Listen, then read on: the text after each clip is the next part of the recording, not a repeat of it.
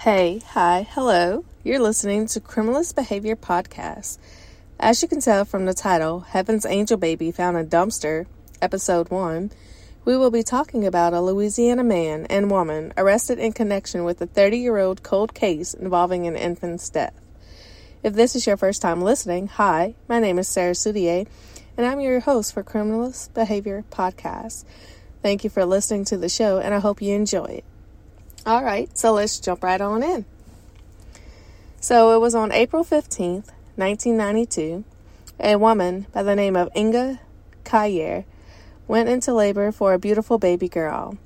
Inga was 19 years old at the time with her husband and father of the child, Andrew Kayer. The two lived in Jefferson Parish around the time the baby was born. The baby was born in the early morning, and it was around 3 months premature. So I'm guessing that was about at least 37 weeks, right?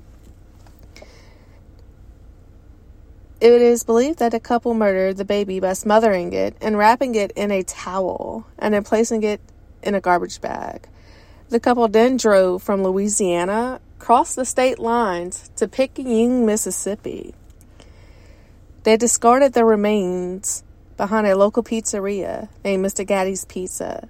The motive for the murder of the newborn baby girl by Inga and Andrew in 1992 is not clear from the variable sources I looked up. A Picayune farmer that was digging through the local pizzeria's dumpster came across the garbage bag with the newborn baby inside. Can you imagine? First off, why are you digging in the dumpster? I mean, I get to feed your animal scraps, but I think it's just weird. So, once the farmer found the garbage bag with the baby inside, his immediate response was, I moved the towel and said, "Oh my God, that's a little doll," he told Eyewitness News back in 1992. Then he said, "Wait, that's not a doll. That's a human flesh." And it turned him sick. He said he got out, got in his truck, drove to his house, and called authorities right away. Investigators determined that the baby was in the dumpster for about 10 hours before being found. Detectives suspected that she may have come from the Gretna or Marrero area based on the evidence found inside the bag with her.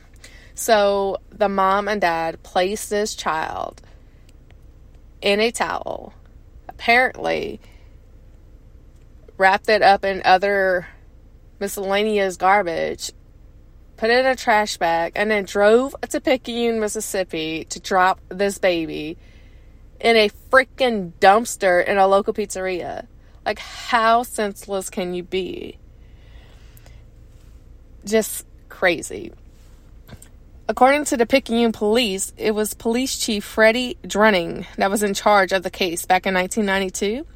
He said they kept running to dead ends, stating that, they couldn't even figure out who the child belonged to, who placed the child in the dumpster, any other information other than that it came from the Gretna or Marrero area.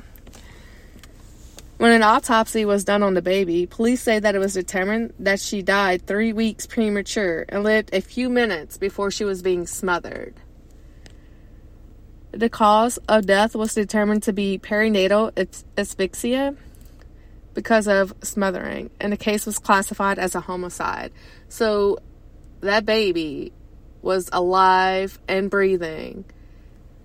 Not sure if they smothered it prior to wrapping it in a towel and then placing it in a garbage bag with miscellaneous trash, or if they just placed the baby alive in a trash can. Either way, freaking sick. It was disturbing. DNA was taken from the baby and they preserved it as evidence. The trash that was found in that garbage bag with the baby led the detectives to the West Bank in Jefferson Parish of Louisiana. They never came close to catching the baby's killers for 30 years. This case went unsolved for 30 years. Picayune Police Department reopened the case back in 2021. So that was literally, y'all, 3 years ago.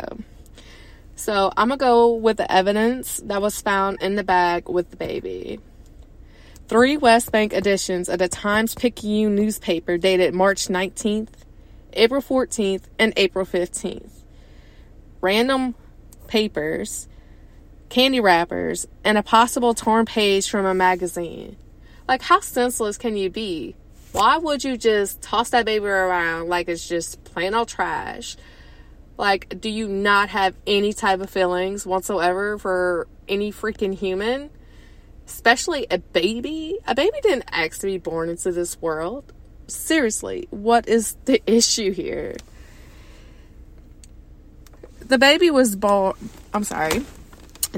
buried at Lee's Chapel Baptist Church in Picayune with a grave headstone marked Heaven's Angel. So that's where I got the title for the episode. It's because the baby's headstone read Heaven's Angel. And it said April 15th, 1992 to April 15th, 1992. Because like I said before, the baby was born early that morning and dropped off in that dumpster later that night. Authorities reckon that it was like 10 hours prior to them finding the baby. So, born and died on the same day.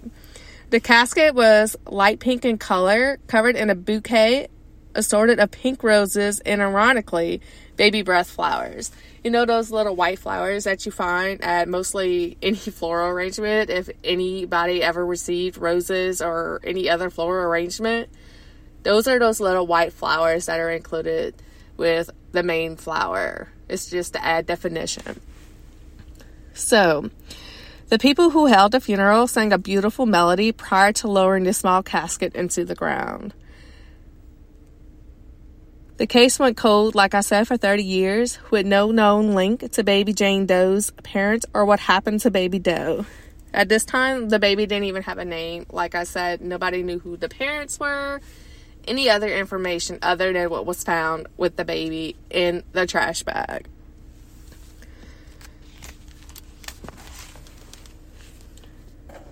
So a detective was curious about a box that she found in the evidence room that she came across.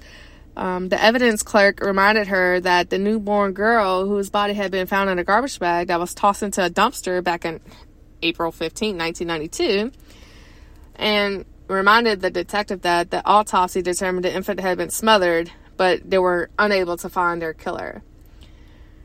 And then the detective, who was Detective Johnson, said that she was going to have to do that case next. She made it adamant that she was going to do that case next.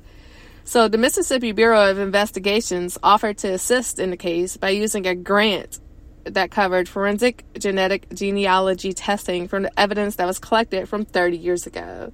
So they did the damn thing. They saved all that evidence and preserved it.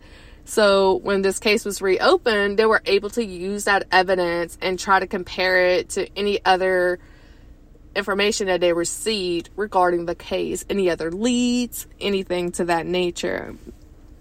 According to Special Agent Crystal Groom with Mississippi Bureau of Investigations and Captain Rhonda Johnson with the Picayune Police Department, they used the unidentified baby's DNA to prove that the Cayers were her parents. Police built a DNA profile with hundreds and hundreds of markers through genealogical databases to piece the baby Jane Doe's family tree. Fingerprints that was found on the garbage that was inside the bag with the baby was preserved as evidence 30 years ago. That evidence was then sent to Ortham Labs in Woodlands, Texas, where they were able to identify who killed the baby just minutes after she was born. The Ortham Lab specializes in identifying victims and perpetrators by using DNA from crime scenes, said Kristen Middleton.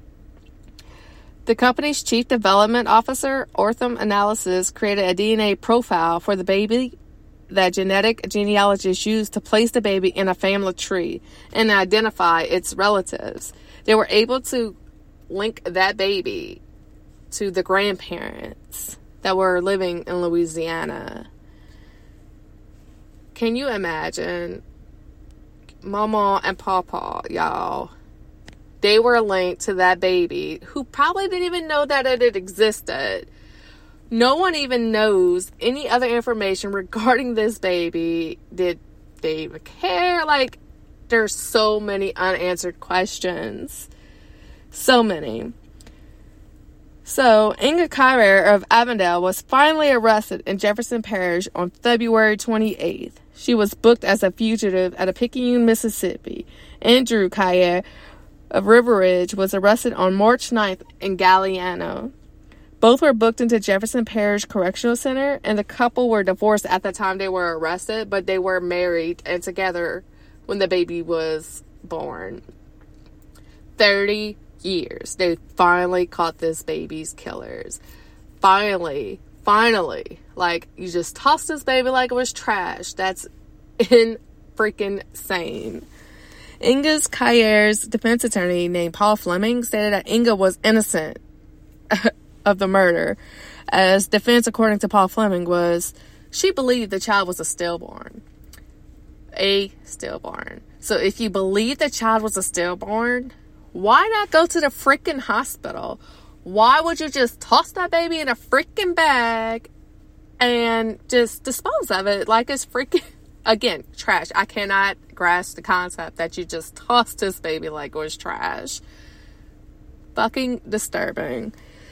Opening statement made in the courtroom from this lovely, and when I say lovely, I mean sarcastically, lovely, trifling ass Inga was, there is evidence to show that my client believed the child was a stillborn, which would not be a newborn or a baby or infant, and that would not be a crime either.